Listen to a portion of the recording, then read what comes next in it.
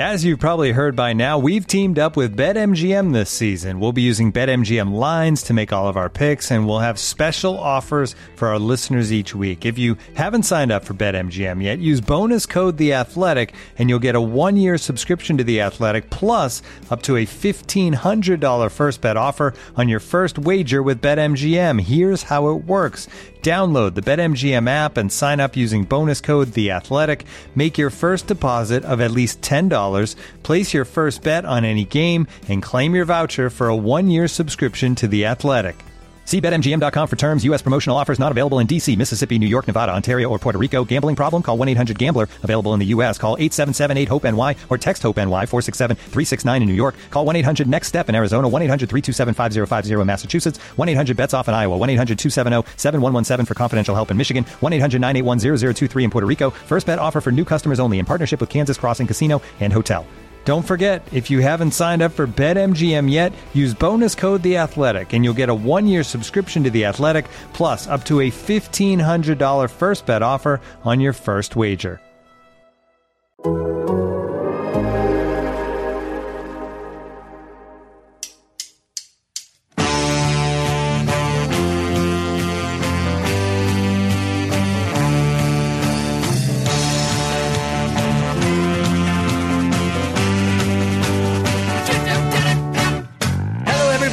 Welcome to the Total Soccer Show. My name is Taylor Rockwell. It's time for us to talk about this week's big thing. If you're new to the show or to this sort of episode, we like to close out the week by discussing a major story we haven't yet had the time to fully explore. This week, it's Unai Emery's appointment at Aston Villa. 3 years after getting sacked by Arsenal, Unai Emery returns to the Premier League with a point to prove. He takes over at Aston Villa after the club sacked Steven Gerrard for a string of bad results that culminated in a disheartened squad and an incensed fan base. What went wrong for Gerrard? What will Unai Emery bring to Villa? And what represents success for a club who have a stated objective of being the best of the rest? Here with me to answer those and many other questions is a man who, as far as I know, has never been sacked after hundreds of people sang very angry songs at him. It's Graham Ruthven. Hi, Graham.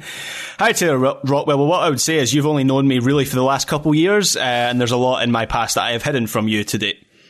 See, this is my concern. So I was trying to figure, like maybe if you worked at a supermarket at some point and you just did a really bad job at checkout, the line built up, maybe they organized a song. But I really struggle to think of a moment in normal life in which like hundreds of people would be sort of forcing you out of a position. It's basically soccer and politics, and in politics that tends to go south pretty quickly. So I worked in pubs when I was younger, and all I'm going to say is I was not good at pouring the pints of Guinness. So there you go. Those can be tricky. And everybody seems to have very particular views about how exactly it needs to be done. And when those people give you those specific instructions, it's just an immediate sign that we don't need to be friends. So, Graham, you and I could be friends and bond over our inability to pour Guinness. We can also be friends and bond over our enthusiasm for talking about Unai Emery and Steven Gerrard and Aston Villa. But that is where I kind of want to start this episode, Graham, because we tend to focus the big thing on exactly that, like the very big stories, the major things, the breaking news of the day. And this one, Arsenal's like sacked former manager, moving from a Spanish club back to the Premier League, to take over a team that are 15th in the table, 3 points from the relegation zone. It doesn't seem like it should be that big of news, and yet it is. And to me, it's really exciting news at that. Yeah, so I think you have three parts of this discussion. You have the Steven Gerrard part, and obviously you have the name recognition of Steven Gerrard being one of the best ever Premier League players, one of England's, or certainly one of his best English players, the best English players of the generation, and what kind of went wrong for him at Aston Villa. And I think we're going to talk about why there wasn't that connection with the fans. So that's an interesting part. The second part of it is obviously Unai Emery, who he's kind of thought of as an elite level manager, but anytime he's made the step up to PSG or Arsenal, he's been found out in a sense, and he's maybe not been most comfortable at that level, despite the incredible success that he's had in the Europa League and European competition and in Spain as well. And then the third part of it is obviously the club, Aston Villa. And while Aston Villa are sitting 15th in the Premier League table right now at relative threat of relegation, I think that's why they've sacked Steven Gerrard, was that fear was growing that they might end up in in a relegation scrap this season. But that kind of betrays the size of Aston Villa as a club. They are traditionally an English football superpower. Of course, they've won the European Cup in the past. There's only a handful of English clubs that have done that. Aston Villa are one of them. And so I think that warrants discussion because there is a sense among the Aston Villa fan base that Unai Emery, being one of the best, certainly one of the best tacticians, if not managers, in European football, that maybe he is the guy to probably not take them back to the top of European football, because I don't even know if that's possible for anyone with Aston Villa at this point, but take them further up the Premier League. And as you said, their stated aim is to be best of the rest. So is Unai Emery the guy who can achieve that for them? And spoiler alert, I think he is. I think this is a really almost perfect appointment.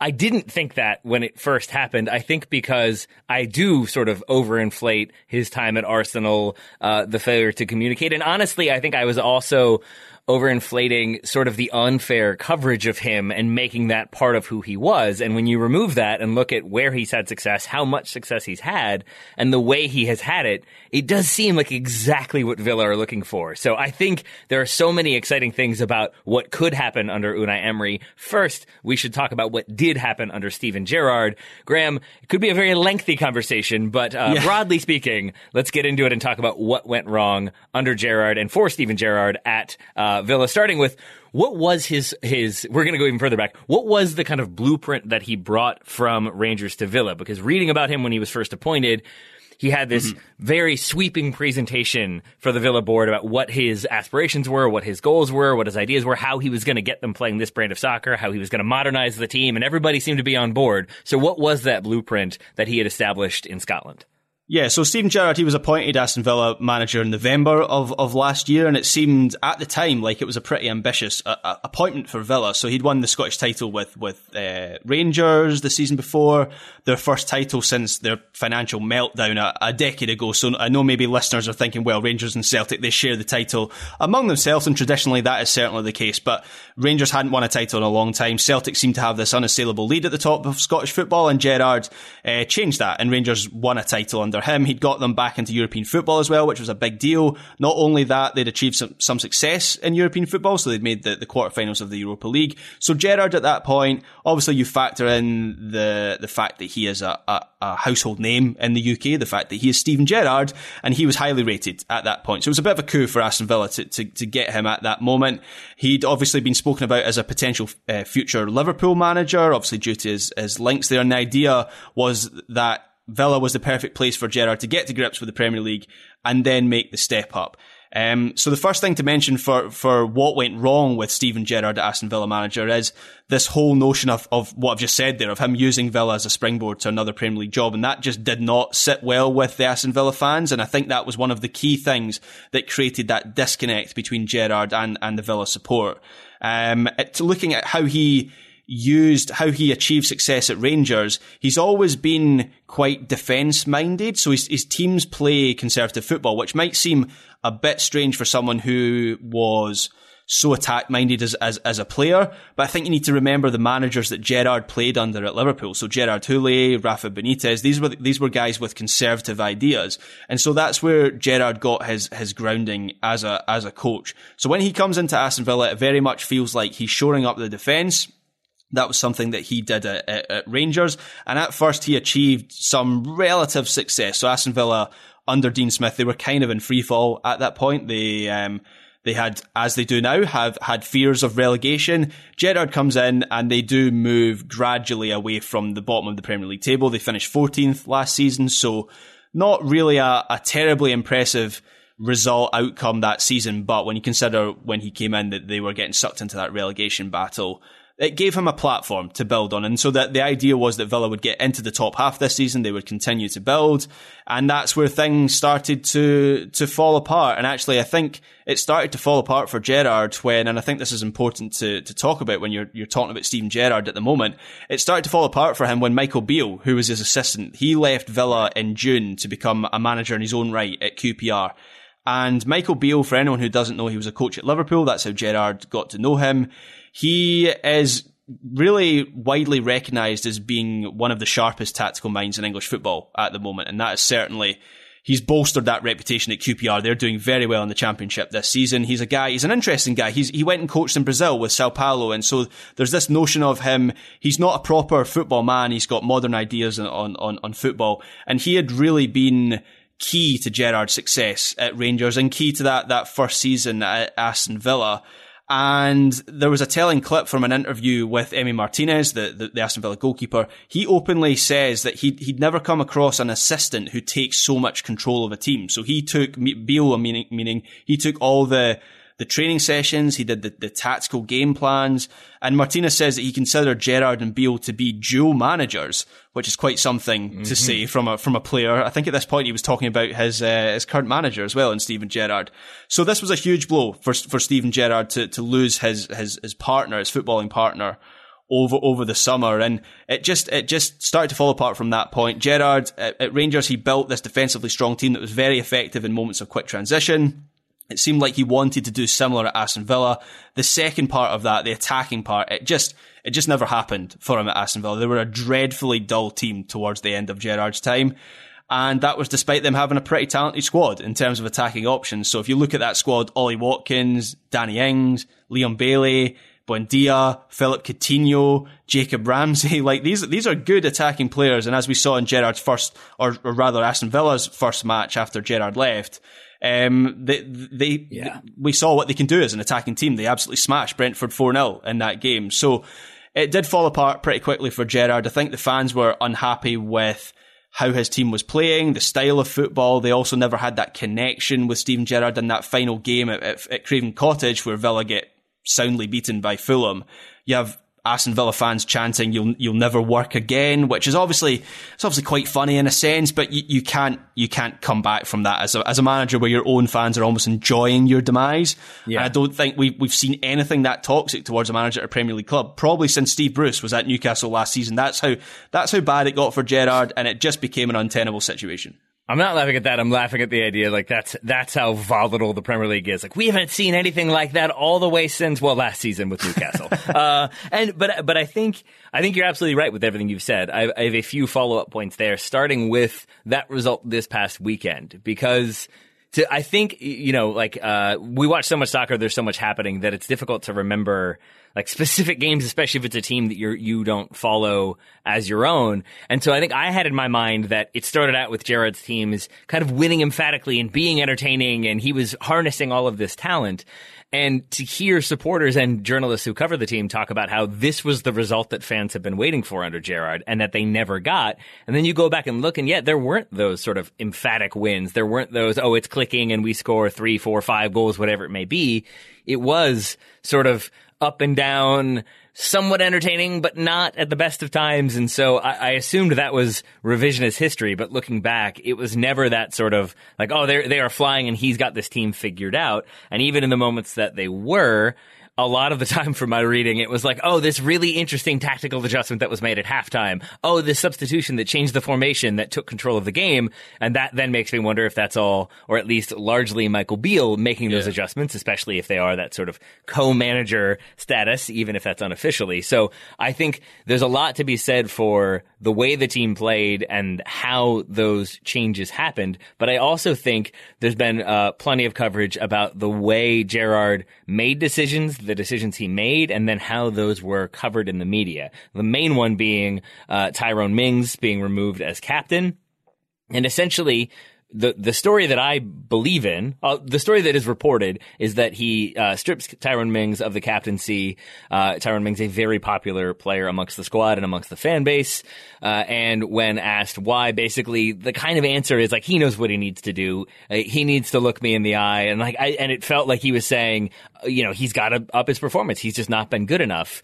And I think right there, it's interesting to me that like maybe he didn't care about messaging Gerrard. Maybe he wasn't as concerned with that, but I think that's a mark against him, because the way as I understand it, the situation was Tyrone Mings was carrying an injury and was basically removed as captain because he wasn't going to be playing because he had this injury. And when asked when he would return, I think Jared was trying to say, like, he's got to tell me when he feels good enough to return. He's got to tell me, yep, I feel fully fit. Our medical staff can say he's fully fit, but it's up to the player to tell me, yep, I'm good to go.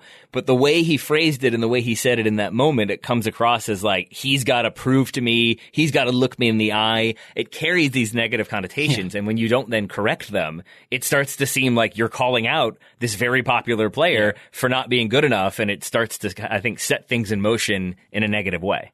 And that happened after the opening game of the season, right? That was the Bournemouth defeat in the first game. So even though that Fulham defeat was obviously the end for Gerrard, that first defeat in the first game of the season to a promoted team, and a promoted team that I don't think many people expected much of this season, that for me was the start of the demise for Steven Gerrard as Aston Villa manager. And Taylor, you actually had, I think, a firmer finger on the pulse of this story than I did, because I remember you asking me maybe 2 or 3 games into this season, you asked me a question about Steven Gerrard and Aston Villa, and it was along the lines of, is Steven Gerrard doing a good job at Aston Villa? And at that point, I mean, I wasn't looking too closely at Aston Villa at that point. But I think I said something like, he's doing a decent job. But quite clearly, already that early in the season, I think Aston Villa fans had started to turn against Steven Gerrard. There was the loss of Michael Beale, which we've obviously referenced. There was this internal war between Gerrard and Tyrone Mings, who, as you say, is a very popular player. And then obviously you had the poor performances and also poor results. And really, at that point, I think Aston Villa fans really felt that they could do better than Steven Gerrard. And from that point on, he'd kind of passed the point of no return, I think. One final point on Steven Gerrard's tenure, specifically the end of it. You said something interesting in there, Graham, that I think is like one of those things that is probably common sense to you, and maybe it's common sense to most people, but I'm not sure it is for everybody, especially Americans. So you can lose the home supporters. That can happen because they can be a little bit more fickle. You might have some people who attend intermittently. You might have people traveling who are there and everybody's booing, so why don't I boo? It tends to be a bigger issue, as I understand it, when the away supporters are booing you. When you go away and those Villa supporters are still yelling at you, why is that a bigger deal? I think generally because that tends to be the hardcore support. So at a home match, you might have some fair weather fans who obviously are just particularly in Premier League games where you have big stadiums and obviously there's an attraction to going to Premier League games. You might have some fair weather fans who are just there for the day. Maybe they don't come to many games in a season, but the away fans tend to be the guys. They're at the home games as well. You just said that with the most American accent I've ever heard you use. You said like away fans. I don't think I've ever heard you not have a Scottish accent. That was jarring for a moment. Sorry. Away blokes. Sorry, there you go. Away blokes. Now we're back in. Yeah. Whew. So if you lose the away blokes, you're finished essentially in Premier League football, because that is the hardcore. They're the ones. They're the trendsetters, the taste setters, if you will. And Gerrard very much towards the end lost those guys. As I say, they were kind of reveling in his demise in that Fulham match. Yeah, because for me, a Man United supporter, I remember when like Old Trafford would be ringing out with Ole out or Mourinho out, but then the away games, you would still hear the manager's name being chanted in a positive way. But it does seem to be when you lose the away supporters as well, that's really the final nail. And we found that out when Gerrard was sacked and then allowed to go on about his business. No, he wasn't. He got on the plane and had to take a bus ride back to the Midlands. A rough one for Steven Gerrard. He was begging for a plane. A plane to the Midlands is like 30 minutes, but a bus is like 3 or 4 hours. They chose the slowest possible form of transport. It was a bus or, a tuk-tuk or something like that Aston Villa were going to force him to take one of those back to Birmingham. Oh, poor Steven Gerrard, I guess. Sort of. Kind of. He's fine. He'll be all right. He'll get another gig. It'll be okay. Let's take a break. Let's come back and talk about Unai Emery and his appointment at Villa. Looking for an assist with your credit card but can't get a hold of anyone? Well, luckily, with 24/7 US-based live customer service from Discover, everyone has the option to talk to a real person anytime, day or night. Yep, you heard it right. You can talk to a real human in customer service anytime. Sounds like a real game changer, if you ask me. Make the right call and get the service you deserve with Discover. Limitations apply. See terms at discover.com/creditcard. This episode is supported by FX's Welcome to Wrexham. Celebrity owners Rob McElhenney and Ryan Reynolds' small-town Welsh football club has finally been promoted into League Two after 15 seasons in the National League. Dedicated staff and supporters celebrate the team's return to glory while bracing for the newfound challenges that come with being in a higher league. Will Wrexham AFC stand up to the challenge and rise again into League One? FX's Welcome to Wrexham, all new, Thursdays on FX, stream on Hulu. Welcome back to the Total Soccer Show. When last we left you, Steven Gerrard had been relieved of his managerial duties by Aston Villa, who now needed a manager. By all accounts, they had been sounding out potential candidates even before Gerrard was sacked. It seemed like writing was kind of on the wall. We talked about this on Weekend Review, but Gerrard, the decision to sack him was made in the middle of the Fulham game, so that tells you about where the board was. The board reaches out to Mauricio Pochettino. He reportedly turns them down or isn't interested in Villa at the time. So then they continue the search, and they end up with Unai Emery. Now, it does sound like there were some other people being discussed or some other conversations being had, but ultimately, Emery was the one that they wanted to make official.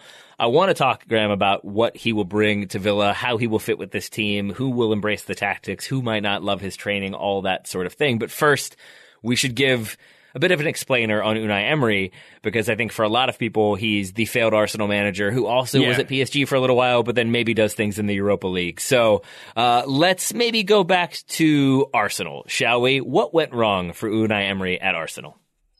So it felt like Emery, looking back at why he took that job at Arsenal, to me anyway, it felt like Emery wanted the club rather than the actual job when he was at Arsenal. I'll try and make a distinction there. So he knew that it was a big position. He was succeeding Arsene Wenger, who obviously is a Premier League legend, but it was just never the right fit for him in terms of how Arsenal expected their teams to play, what they wanted Unai Emery to be. And there was a quote from Emery in his first press conference where he said he'd rather win 5-4 than 1-0. And that kind of felt like pandering to the Arsenal support, because what we've seen from Unai Emery, and what I should say about Unai Emery is he's not a manager who, it's quite difficult to nail down what his kind of trademark style of play is. He switches between formations, so he's used a 4-4-2 at Villarreal, he used a 3-5-2 at Arsenal, at PSG he used a 4-3-3. So it's not like he is a Klopp or someone who uses a specific formation or style of play at every club that he goes to. He does adapt to the situation. We even saw this last season with Villarreal in the Champions League against Bayern Munich in the Champions League quarter-final, where the first leg, Villarreal play this expansive, possession-heavy game and really could have won more than 1-0 in that first leg against Bayern Munich. They then go into the second leg at the Allianz Arena and they play a much more conservative, compact game, and they pick off Bayern Munich on quick transition in moments of counter-attack.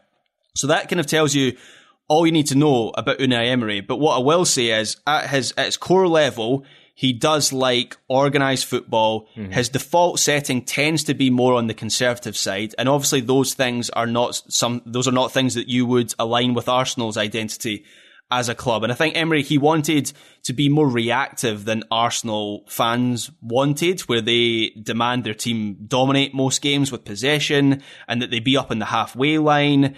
And basically they want their team to play the way that they're playing right now under Mikel Arteta. And that was just something that Emery was not able to do. He might argue that he didn't have the players to play an attacking style of play, but it just felt like a bad fit. And actually, I would say PSG was a bad fit for Unai Emery as well. So he's had two shots at, no disrespect to clubs like Sevilla. Sevilla, obviously a big team in their own right. Villarreal they're constantly or consistently in the Champions League. No disrespect to those sort of clubs, but he's had two shots at, I would say, elite level clubs, PSG and Arsenal.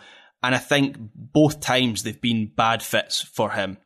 So It kind of feels like Unai Emery has never really had a fair shot in terms of proving himself at the elite level. And it's kind of funny to think of his career and try and place him where he is in European management at the moment. And I'm going to use a tennis analogy here. I know you love those, Taylor, when I use a tennis analogy. And I love them. And I know this will mean nothing to you, but maybe some listeners will get it. So add in, Graham, add in. Unai Emery is Thomas Berdych, right? So he's not quite one of the best. He's not Klopp, he's not Guardiola, he's not Conte, he's not Roger Federer, he's not Rafael Nadal, any of those guys. But he is also better than the rest. He gets a shot at the big time every so often. He doesn't necessarily succeed in taking those shots.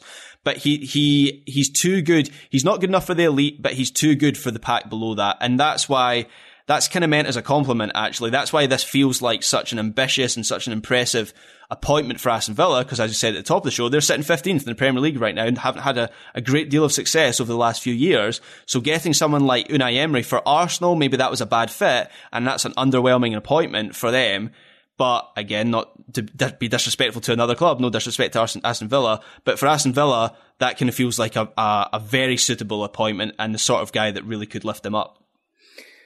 For people who are not as familiar with Thomas Berdych as I am, and this is all from memory, he's a Czech former professional tennis player. His most notable achievement was reaching the final of the 2010 Wimbledon Championships, causing consecutive upsets by defeating top seed and six-time champion Roger Federer in the quarterfinals and number 3 Novak Djokovic in the semifinals, and he lost to Rafael Nadal in straight sets in the final. So I think that works really well. Yeah. Again, all from memory. Spot all from memory.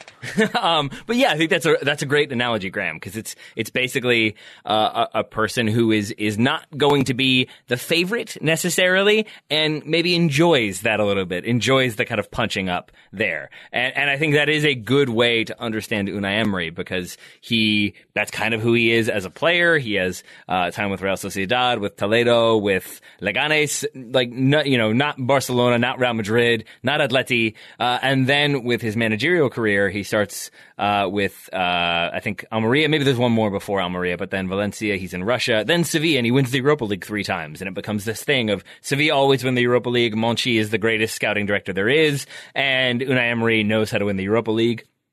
Gets that gig with PSG. That doesn't go well, and I think you're absolutely right, because plenty of people have struggled at PSG. So that does seem like maybe that wasn't ever going to be the smartest thing, to go from you're the team that nobody expects anything of, so you have the freedom to kind of play how you want to play and get the results, and the results are all that matter. Whereas with PSG, the results are expected, and then you're also expected to get them in a beautiful 5-0 sort of way, which sets the stage for Arsenal, where I see why Arsenal wanted him. I see why he wanted that gig, certainly. But it did feel like it was always going to be a really difficult task. And in some ways, it ends up feeling for me, I can't find a better way to explain it other than that, he's a little bit cannon fodder coming in after Arsene Wenger, that he's the one who has to kind of try to change the style that has been baked in under Wenger. He has to change the philosophy of recruitment. He has to deal with players who are there who aren't really fitting in or don't really need to be there anymore. And it's worth noting that Mesut Ozil, I believe, is not sold until after Unai Emery leaves. Aubameyang certainly is not, but those are two players who Mikel Arteta immediately has issues with, and that starts with Unai Emery. And I just wonder if, when you're the new manager coming in, if the board is going to look at you and think those guys, Arsene Wenger had a reason for bringing them in, so you got to find a way to make it work.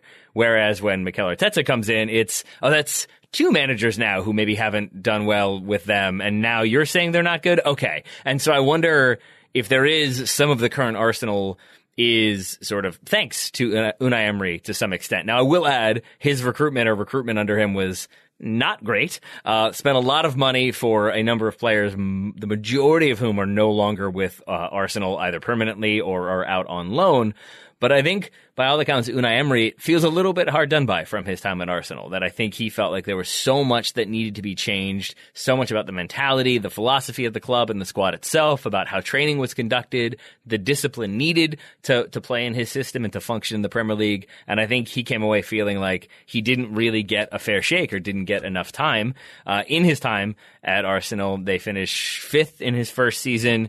They make the Europa League final, as he is wont to do. They lose to Chelsea.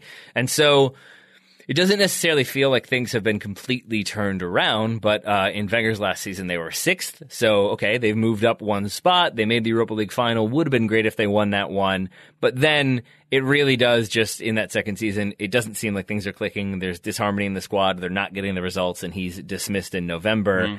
And at that point, it sort of felt to me like, okay, that might be the last we see of Unai Emery until he sort of, at a big club that is, until he reestablishes himself, wins some things, proves that he can maybe balance with, or handle things with more of a budget and more expectation on him. He goes to Villarreal and goes on to win the Europa League again, Graham. It's just what he does. He wins the Europa League, or at the very least makes the final. It's a love story. It's a real romance. Would you agree with how I kind of summarized his time at Arsenal? Yeah, absolutely. One thing I would add is the recruitment was bad under Unai Emery, but obviously that isn't really, he would argue that wasn't down to him. And I think above Unai Emery, Arsenal were still figuring some things out. So obviously, Arsenal fans will remember Sven Mislintat, who was supposed to be the new, his official title was a bit weird. He actually wasn't a sporting director. He was something like head of scouting or something like that. But Mislintat had been at Dortmund for a number of years. He was the guy credited with finding all their amazing young players. Arsenal getting him was a bit of a coup. And so it was meant to be Mislintat and Unai Emery. Mislintat then wasn't really given the autonomy that he wanted. It didn't really work, and it wasn't really until Edu Gaspar comes in as the sporting director, and he does have that autonomy, and he comes in, I believe, in the summer of 2019, which is just before Unai Emery leaves Arsenal. So that kind of feels like with Emery leaving, that's Edu putting his stamp on the team. Obviously, Mikel Arteta comes in. Arteta and Edu seem to have a good relationship, so you could argue that Edu appointed his man as soon as he could. And Edu's transfer record since he has come in has been a lot stronger, and that has in turn helped Mikel Arteta. And Unai Emery didn't really have that help. He didn't have the structure above him. Even though there were actually people above him at Arsenal, it very much felt like after Wenger, Arsenal were in a similar position to Manchester United, where they were losing a manager who just had control over everything. They never really had to think about scouting and transfers because Wenger did all of that. And even though they brought in some guys to try and ease that transition, they just hadn't figured things out yet. And I think Emery was a bit of a victim of that. Yeah. So he is a victim of that. He goes to Villarreal. They have the success they did in the form of winning the Europa League. That qualifies them for the Champions League. They have a great run last season, and it's worth pausing on that, not just to point out that Villarreal have the run they do and almost, I believe, play Liverpool very close, and I think that was in the semi-final, but knock out some big teams along the way. And it's around, I think, between the group stage and the knockout that he is contacted by Newcastle, who wanted him. That was their first choice, or one of their first choices for manager. And at the time, he felt like, I've got this team. We've made it to the knockout rounds. It doesn't feel like it's the right time to leave. But again, from everything I've read, it sounds like he very much wanted another shot at the Premier League, wanted to sort of show that was an outlier, that wasn't really a fair representation of what he can do as a manager in England. But he doesn't want to jump ship from Villarreal at that time. They end up getting eliminated from the Champions League in the semifinals. And then I think, again, from Spanish experts or Spanish football experts, it sounds like the conventional feeling is because they get so focused on the Champions League, their domestic form falters. They finished 7th last season, which puts them into the Europa Conference. And so now, when Villa come calling, it's Villarreal in the Europa Conference. That's maybe less of a glamorous thing. It doesn't feel like maybe that's the thing that's going to spark this run and get this team playing. And so I think at that point he feels more comfortable leaving.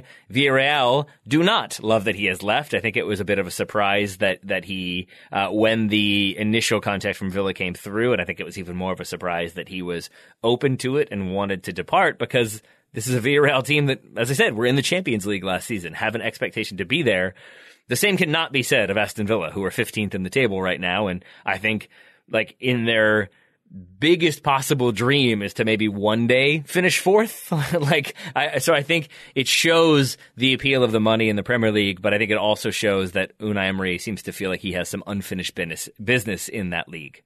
Absolutely. I think that has been a motivation for Unai Emery, and my initial instinct that is that Villa will be a good fit for him. Yep. So Villa are a big club, so there's a high ceiling for him there, but there's not the weight of expectation that there was at PSG and at Arsenal. So at Arsenal, as I've already said, there was also at Arsenal the expectation to play a style of football that wasn't necessarily his.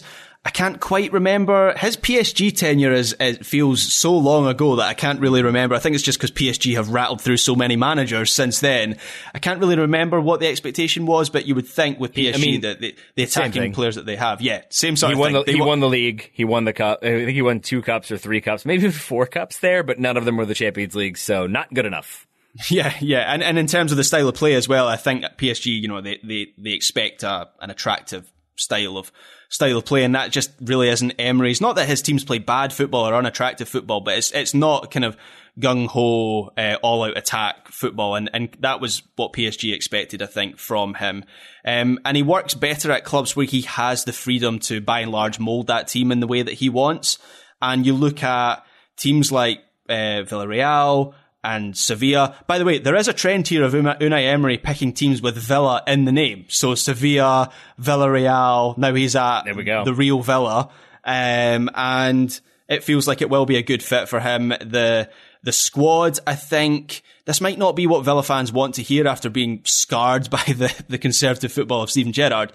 But the squad, because Gerrard did want to have that conservative base, and that is somewhat similar to what Unai Emery wants to achieve as well, the squad has already kind of been tailored to that style. So I expect Unai Emery to come in. He will prioritise the defence first in terms of the formation that he favours. I couldn't really predict it because, as I say, he's used a 4-4-2, he's used a 3-5-2, he's used a 4-3-3 in the past. So I wouldn't like to make any predictions on how Aston Villa will play in terms of their shape, but he likes his goalkeepers and his defenders who are comfortable in the ball. He likes them to play out from the back. He wants his team to draw out opposition sides so that they can then move through the lines quickly with possession and get into quick transition. I don't know if Villa have the defenders to necessarily play the way that Emery wants on the ball, but they do have players like Leon Bailey and Ollie Watkins and Jacob Ramsey, who I think Emery will like in those moments of quick transition. So when he comes in, it will largely be about just moving Aston Villa away from the bottom of the table. But beyond that, it does kind of feel like this squad is a pretty decent fit for him, and not just the squad, but the club as well. I agree. I want to talk more about that. I want to talk more about how the fit might go, how the tactics might be, which players will fit in there. First, let's take one more break. Let's come back and finish things up. Looking for an assist with your credit card, but can't get a hold of anyone? Luckily, with 24/7 U.S.-based live customer service from Discover, everyone has the option to talk to a real person anytime, day or night. Yep, you heard that right. You can talk to a real human in customer service at any time. Sounds like a real game changer if you ask us. Make the right call and get the service you deserve with Discover. Limitations apply. See terms at discover.com/creditcard. This episode is brought to you by Michelob Ultra, the official beer sponsor of the NBA. Want to get closer to the game than ever before? Michelob Ultra Courtside is giving fans the chance to win exclusive NBA prizes and experiences like official gear, courtside seats to an NBA game, and more. Head over to MichelobUltra.com/courtside to learn more. Welcome back. We are talking about Unai Emery at Villa. Now we've made it that far. He is now there. We're going to talk about how it's going to go, except that I first want to draw a distinction, Graham, or ask you if you agree with this one. We used to get the question, what is the difference between a manager and a coach? And I think, broadly speaking, they kind of get used interchangeably, but I think that is... I think more specifically incorrect, that there is a distinction. And in my mind, a manager is someone who is obviously overseeing the game and the tactics, but also the training, the recruitment, the scouting, how things operate on a day-to-day basis, whereas the coach is more about the team itself and the tactics, and that's about it. So first of all, would you agree with that distinction? And second of all, if so, is it fair to say that Unai Emery is more of a coach than a manager? So first of all, yes, I do agree with that distinction. I am guilty of using manager and coach interchangeably. I think that's the writer in me. So you need the kind of repetition when you're writing. And so you can't just use manager every time. So I tend to switch between manager. I'll use manager first, then I'll go to coach, and then I'll go to boss. And that's kind of my rotation. A manager and a coach, though, you're right. They are technically different things. And the way I would think of it, the distinction that I would make is quite a simple one, to be honest. I think of what a manager does on the training ground. So we talked about Michael Beale and Steven Gerrard. I would have Steven Gerrard very much down as a manager. His job is to manage the group as a whole, and Michael Beale is the coach. So he does a lot of the tactical stuff. He'll do the training sessions. On the flip side of that, you'll get a lot of managers who take all that sort of thing into their remit, and that is part of their job. And you look at someone like Erik ten Hag, so that's another good comparison. Ole Gunnar Solskjaer, very much a manager. He had Kieran McKenna, I think, and Mick Phelan, who were very much the coaches. And now they have Erik ten Hag, who is a coach manager. He will do a lot of the tactical stuff himself. Yeah. And that is Unai Emery. From everything I read, he is the one who will be doing the analysis of oppositions. One word that is always mentioned with Unai Emery is detail. Yep. The amount of preparation that he puts in for games is ridiculous. Maybe unhealthy to a certain extent. I read that he watched 17 Manchester United matches before Villarreal's Europa League final against Manchester United 2 seasons ago. That's like more matches than I watch in a weekend, which is too many matches. That is the gauge. That is too many matches to watch. And sometimes the criticism of Unai Emery is that he overloads his players with instructions, and he takes away that autonomy, and he takes away that in-game intelligence, and players are almost frozen by the amount of information that has been loaded onto them by Unai Emery. But that is one thing the Villa players can expect, is a lot of preparation, and that is just another thing that feeds into this idea and this conclusion that I'm drawing, that Gerrard was a manager, Unai Emery is very much a coach. Yeah. I want to talk about the amount of preparation he does there, because every now and then you hear that story about like a stand-up did a 7-hour set. They smashed the record for the longest stand-up special ever. And to me, I forget which comic it was that responded with like, that's like bragging about having the world's shiniest trumpet. It's like, it's not about what the trumpet looks like. It's about how you play it. And I think sometimes, like, Soccer by Numbers, I think it was, has a whole thing about Roberto Martinez and all the stuff he watches. And I'm sure Roberto Martinez does as much preparation, and Unai Emery, I feel like I already should have gone down this road. Just that sometimes it feels like there's this, he watches 19 games in a weekend, and that doesn't seem to be for a purpose all the time. Whereas with Unai Emery, it definitely does, because I was listening to a podcast about this topic, and there had been interviews with former players where they basically said he had enough information to be able to say, this is what this defender is going to do in this exact moment. If you get him like in the half space in this area of the pitch, when you are doing this, he will do this. And if he does that, you can do this, and then this will happen. Like he has it to that degree of preparation that then when that happened in the game and he was correct, it's just this instant like, oh, he knows we're never going to doubt him again. But I think it's about being able to get to the point where you can process all that, understand what he's asking you to do, and then doing it all in the moment. And that seems to be, I think, where the breakdown, in my mind at least, was at Arsenal. That I don't know if there was enough of the buy-in there, and I don't know if there was enough time for it to be truly his team. You have to do what he says or you're out the door. And I do think that is very much what will happen at Villa. Not the Arsenal thing, but more so he is being brought in for this to be his team. I'm going to assume that was a thing that he was very clear about in the beginning. And so there may be players who don't like that amount of information. And my assumption is that they will be told to kick rocks, because this is about bringing him in, bringing in this high-profile manager to be successful. And the way you do that is by listening to all of his many, many, many, many details that he has for you. Yeah, and I think Emery, I swear I'm going to loop this back round to be a relevant point, but I think at Arsenal he had a communication problem, and I'm not talking about the good evening nonsense that you hear about on social media. I'm talking about communicating ideas not just to his players but to the fans, and creating a narrative and creating a larger purpose. And he never did that at Arsenal. He didn't take Arsenal along with him in the same way that Gerrard didn't take Villa along with him. And if you think of the most successful managers in the game at the moment, Pep, Klopp, Antonio Conte at clubs that aren't called Tottenham Hotspur, they all do that. They all get the fans inside. They communicate a purpose, and that was an issue for Emery at Arsenal, and I do wonder if that could be a problem again for him at Aston Villa when he is trying to communicate these intricate ideas to players. We've talked about the preparation that he puts into games, the dossier of tactics that he hands to players. He almost expects players to do homework. Players for other clubs, they go home and they watch Prison Break. It seems like Prison Break is the show that all Premier League footballers watch. That's really weird. I was watching Gary Neville interview Virgil van Dijk, and it was Prison Break that he said. It's always Prison Break. Honestly, it's a trend that I've noticed. Premier League players love Prison Break. Anyway, loop this back round. They don't really have much relaxation, Unai Emery players. They get sent home and they get told to do their homework and their analysis.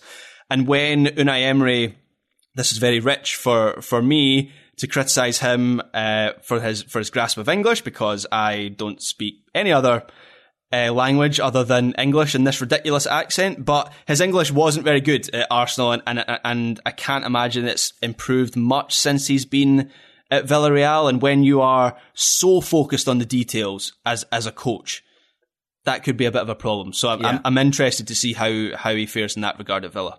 That's really interesting and not a thing I had considered. And I think it then becomes incumbent upon the club itself to control some of the messaging. Because as we said, we've both heard they want to be the best of the rest. That you look at some of the players they've brought in, like Felipe Coutinho, that caliber of player, that name, and that attacking ability, it's going to immediately make the fans think, we're going to win games. We're going to be creative. We're going to be exciting. We're going to be attacking. We're going to outscore them 5-4. Exactly what happened when he went to Arsenal. And I think that can create false expectations for what life under Unai Emery is going to be. And that's where I genuinely think the club should really focus their messaging on, we're going to be the most disciplined. We're going to be incredibly hardworking. We're going to be the most unified team in the Premier League under Unai Emery. And you start to convey that we're going to be a hard team. We're going to be a hard-fought team at that. And that is what I think Unai Emery's teams are when they're at their best. They're very well prepared. They have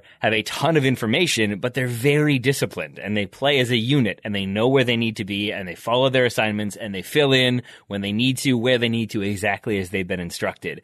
And that will take some time. I don't think he is going to be everything's clicking right away. I think there will be some very unfair articles early on about, like, this is the guy you wanted to bring in, because I think Steven Gerrard, to some extent, did get an easier ride. I think he's a popular guy. I think the media likes him. I think English media especially enjoys him from his time as a player. And so I don't think he got nearly as harsh criticism. If you reverse this, I think Unai Emery would have been shown the door far sooner if the situation had been the same. So I think for the club, it's important for them to handle some of the messaging. I think for the supporters, it's important for them to see that maybe this season is purely about not getting relegated, but figuring out who fits with what he wants to do. And then you strengthen in January, you strengthen more in the summer, and then you have a team that's more in his image to start that next campaign. I really think it's about avoiding the sunk cost fallacy. We've already brought in all these players. We've already spent all this money. We've got these attacking players. Yes, you can have all the discipline you want, but you still have to score a bunch of goals. I think right there it's a poison chalice. And I don't feel like that's what they would have done, bringing him in with that sort of messaging. So I think if there is an embracing of his ideas and his philosophy, as I said in the very beginning, I think this is an incredibly smart signing by Villa to bring in a person who doesn't want to be Roger Federer or Rafa Nadal. Maybe he does. Maybe secretly he does. But in the end, is Thomas Berdych? Is that his name? Berdych, yes. There we go. I thought you were an expert, Taylor. I mean, I was. It wasn't Wikipedia at all. That was right in front of me. I think that there is a freedom to not being the favorite. And if you don't have the expectation of, we're going to compete toe-to-toe with Liverpool, if the hope is we're going to grind our way to a 1-0 win and frustrate them along the way, that feels very much a thing he is capable of.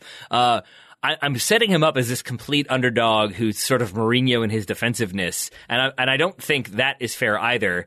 No. Graham, it is fair to say that Villa, with the amount of money they have and the talented squad that they do have, as you've already said, it's not as though he's always going to be defensive, though, right? Like, against teams that I think he feels are there for the taking, we will see a more aggressive attacking Villa. Is that fair to say?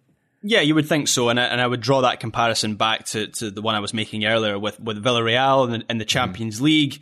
Yes, in certain matches, Villarreal, where they sat deep and they played in the counter-attack and they were very good at that. But there are other matches, and even against high-caliber teams like Bayern Munich in that game that I mentioned, the first leg of the quarter-final, which they won 1-0. They played a very possession-heavy game. They controlled large periods of that game. So Unai Emery does have that sort of approach in his arsenal, no pun intended. And I think we will see some of that at Aston Villa, because obviously Aston Villa fans got a bit tired with Steven Gerrard towards the end and just the dull football that he produced. I think it's a smart appointment from Aston Villa because, as I mentioned earlier, you can look at that Villa squad and you can see how the building blocks are there for Unai Emery to do something with it. But they've not just gone for a like for like appointment. They've brought in someone who is a lot more adaptable. That was one of the most frustrating things about Villa under Steven Gerrard, was he was basically just doing the same thing in every single game, not really making many changes, certainly in terms of the the approach Steven Gerrard plays with these narrow dual number 10s. I think a lot of Villa fans wanted a lot more width. He never really did that. Unai Emery's not going to be like that. If something isn't working, he's going to change it up. He's going to change the formation. He's going to bring in new players. One thing that he's done at pretty much every club he's been at as manager is he brings in youth. So Aston Villa can expect some young players to come through. Players like Jacob Ramsey have already broken through, so I'd imagine Unai Emery will like that as well. I just think it's a very shrewd appointment by Aston Villa. I do think Aston Villa need to sort out some things similar, not similar, but not quite to the same extent that I said about Arsenal. They do need to figure some things out above Unai Emery. I think they have lacked a clear vision over the last few years. So Johan Lange was brought in from Copenhagen as their sporting director in 2020. I don't really know much about him. I did some research on him. It doesn't really feel like he has put his stamp on this squad. I don't know what sort of team he wants Aston Villa to be. Christian Purslow is the CEO, and NSWE, that's an acronym, are the owners. And I don't really know if they're all on the same page. And that's not to say that they don't get on. I'm not saying that there's friction between them. It's just that I don't see a coherent strategy between all those parties, and they need to bring all that together and they need to settle on a clear vision. And going from Smith to Gerrard gave Aston Villa, Dean Smith that is, before Steven Gerrard, that gave them a bit of managerial whiplash because they're not really similar as coaches. And I think Emery is now closer to Gerrard than Smith, but it's still a progression. So I like that. Maybe this is the start of the vision now, but it feels like Villa need to see something through and actually build something that lasts more than just a season at a time. And maybe Emery is that guy to help them do that. Yeah, I would agree. And I think one thing he has going for him is that it doesn't seem, not to say that Gerrard was like unpopular or disliked in the locker room, but I don't feel like there was this, it's a big blow that he was gone. It doesn't feel like the club or the players were sort of like, we didn't do enough to make the boss successful. It does sort of seem like they're maybe ready for the next thing. And so if you get a team that sort of wants someone to come in and tell them what to do and run some drills that make them feel really prepared for games, I think that could also be a really ideal scenario for him. There is definitely a situation in which it doesn't click, he's not able to get his ideas across, and they really do struggle, and this looks like a disaster. That could definitely happen. But for Villa fans who need reason for optimism, I'm going to give them that now, because here is my crazy theory. Not even theory, just I've got an idea, Graham, for how things could go for Villa this season, and what I think could be interesting. Unai Emery, as we've talked about, wins the Europa League. He gets to the Europa League final if he doesn't win it, which to me means he's a very good knockout manager. And he has won plenty of domestic cups as well, which to me is indicative that he likes to win knockout round competitions, but also is the manager who has so much preparation, watches those 17 games against Man United, that he has his teams super prepared for those elimination games. Now, I do think Villa have the strength and talent to avoid relegation fairly comfortably. So does it matter if they're 17th or 15th or 14th? I'm not sure that it does. What does matter is that we have the World Cup, so you've got a break there. And I think as long as they get some results and are comfortable heading into the World Cup, coming out of that World Cup, most teams are going to be dealing with injuries, with fatigue, and your bigger clubs are going to be focused on the title or the top four, and maybe, just maybe, they will not be very focused on the FA Cup. And this time round, Premier League teams enter after the World Cup. They're entering, I think it's the Premier League teams come in January for the third round. And I can absolutely see a situation in which between now and then, if he's gotten buy-in, he's got players on board, he's got enough of the squad doing exactly what he wants, that he can have them ready to go for the FA Cup. And let's say he does make a run. Let's say they do go deep in that tournament. Even if they just make the final and they're playing against Man City, who have already qualified, I believe that gets them into the Europa League. I don't know if you have to win to qualify or if second place will do it, but let's go that way then. Let's say he somehow manages to win the FA Cup. Now you've got Villa in the Europa League, which is absolutely a thing that they would have been targeting when they first appointed Steven Gerrard, and that feels exactly of the level that they want to be, where they can bring in people because you've got European games. There is stability there, and Unai Emery knows how to win the Europa League, so you never know what could happen. But that is my sort of absolutely, like, if everything clicks and is perfect, that is the ideal scenario, I think, for Villa this season. I know it's outlandish, Graham, but you never know. You never know. So I just Googled who Aston Villa have. I know the FA Cup hasn't started yet, but the EFL Cup has started. The Carabao Cup has started. And I just Googled who they've got in that competition. Would you like to guess who they've got in that competition, Taylor Rockwell? It's something that might make you feel a little bit nervous. Oh, no. Oh, no. Do you know who they've got before that? Do you know who they've got before that game? Unai Emery's first home Premier League game. Would you like to guess what opponent that is for that game? They've got him twice? They've got him twice? Back to back in 4 days. Manchester United gonna give Unai Emery. I don't know. I think things are improving under Erik ten Hag. So I think that'll be fascinating because that's two managers who you dropped your theory there that Unai Emery is going to win every cup competition with Aston Villa very, very quickly when I put it to you that they have Manchester United in the third round of the EFL Cup.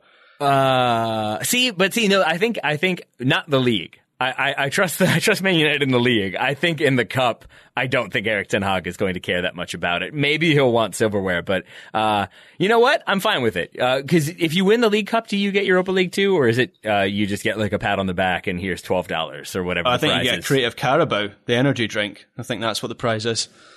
Yikes! that's what Jamie Vardy's dream. It is. I know it sounds like I'm being disparaging. I'm not joking in that I believe the prize for winning the League Cup is still like £150,000, which is, I don't know, less than most or a lot of Premier League players make in a week. So I don't know how much of a motivation that is for them. But Man City always win that trophy, and that is basically their parking tickets for the season, £150,000. I think they can. I don't think they're that bothered about the money.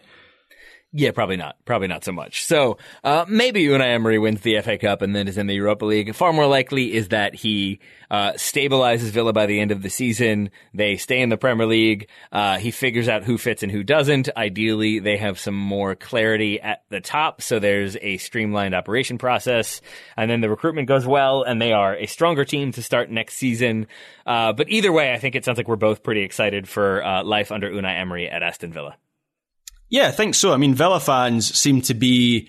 I saw someone, or was it on a podcast, it may have been on Twitter, but basically the gist of what they were saying was that this is the most excited they've been about a managerial appointment since Martin O'Neill went back in 2006. Yeah. So there is a lot of excitement at Villa around Unai Emery, and I guess that sets him up relatively well, because from there you would guess he would have a better chance of establishing that connection that he never had at Arsenal with the fans, and also the kind of connection that Gerrard definitely didn't have with the Aston Villa fans. If they're excited about him coming in, then it feels like they're kind of ready to embrace him. So again, just feeding into this is where he's going to be an abject disaster, and he's going to be out of a job by Christmas because we've talked him up so much. But just looking at the evidence that's in front of us, it does kind of feel like a good appointment, and that is another reason why I believe that. It really did. I heard that quote too. It really did bum me out a little bit to hear that, just because it's a sign of what things have been for Villa, that like we haven't been this excited about an appointment since Martin O'Neill. Like, yeah, that's not quite the, like, we haven't been this excited about an appointment. He was good at a time.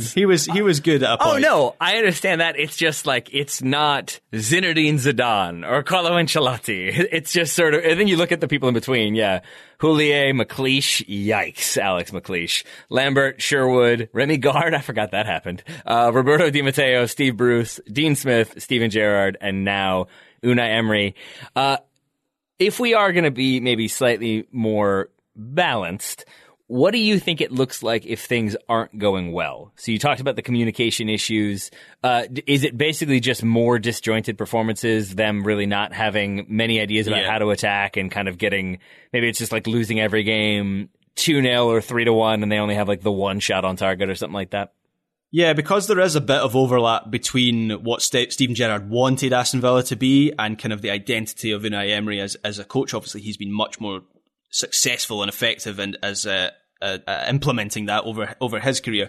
The danger is that Aston Villa just kind of repeat the cycle, that actually, yes, Steven Gerrard was an issue, but the squad is just unable to play the type of football that Unai Emery wants, that the communication is a problem once again, that recruitment is a problem. We've obviously highlighted some of the issues that Aston Villa have had higher up the food chain with the sporting director and the owners and a lack of cohesion, the danger is that all those problems kind of congeal and Unai Emery just gets weighed down by it all. From his point of view, I mean, obviously he doesn't want that. He very much wants, he feels like he's got a point to prove in the Premier League, but his reputation in Spain is so strong that it feels like even if that happens at Aston Villa, he'll probably walk into a decent La Liga job. So it feels like a little bit like a free hit for him at Aston Villa. But as I say, he has a point to prove. So he wants it to go well, stating the obvious.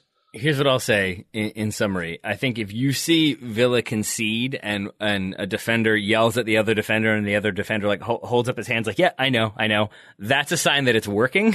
Whereas if you see Villa concede and then everybody's just screaming at each other because no one is entirely sure whose fault it was or what they're supposed to be doing, that's a sign it's not working. Still going to concede goals. Just how they respond to it will be an indicator to me, which is a pessimistic but slightly optimistic way to end things, but I'm good with that. Graham Ruthven, thank you for talking all about Villa and Gerrard and Unai Emery with me this afternoon. It is now.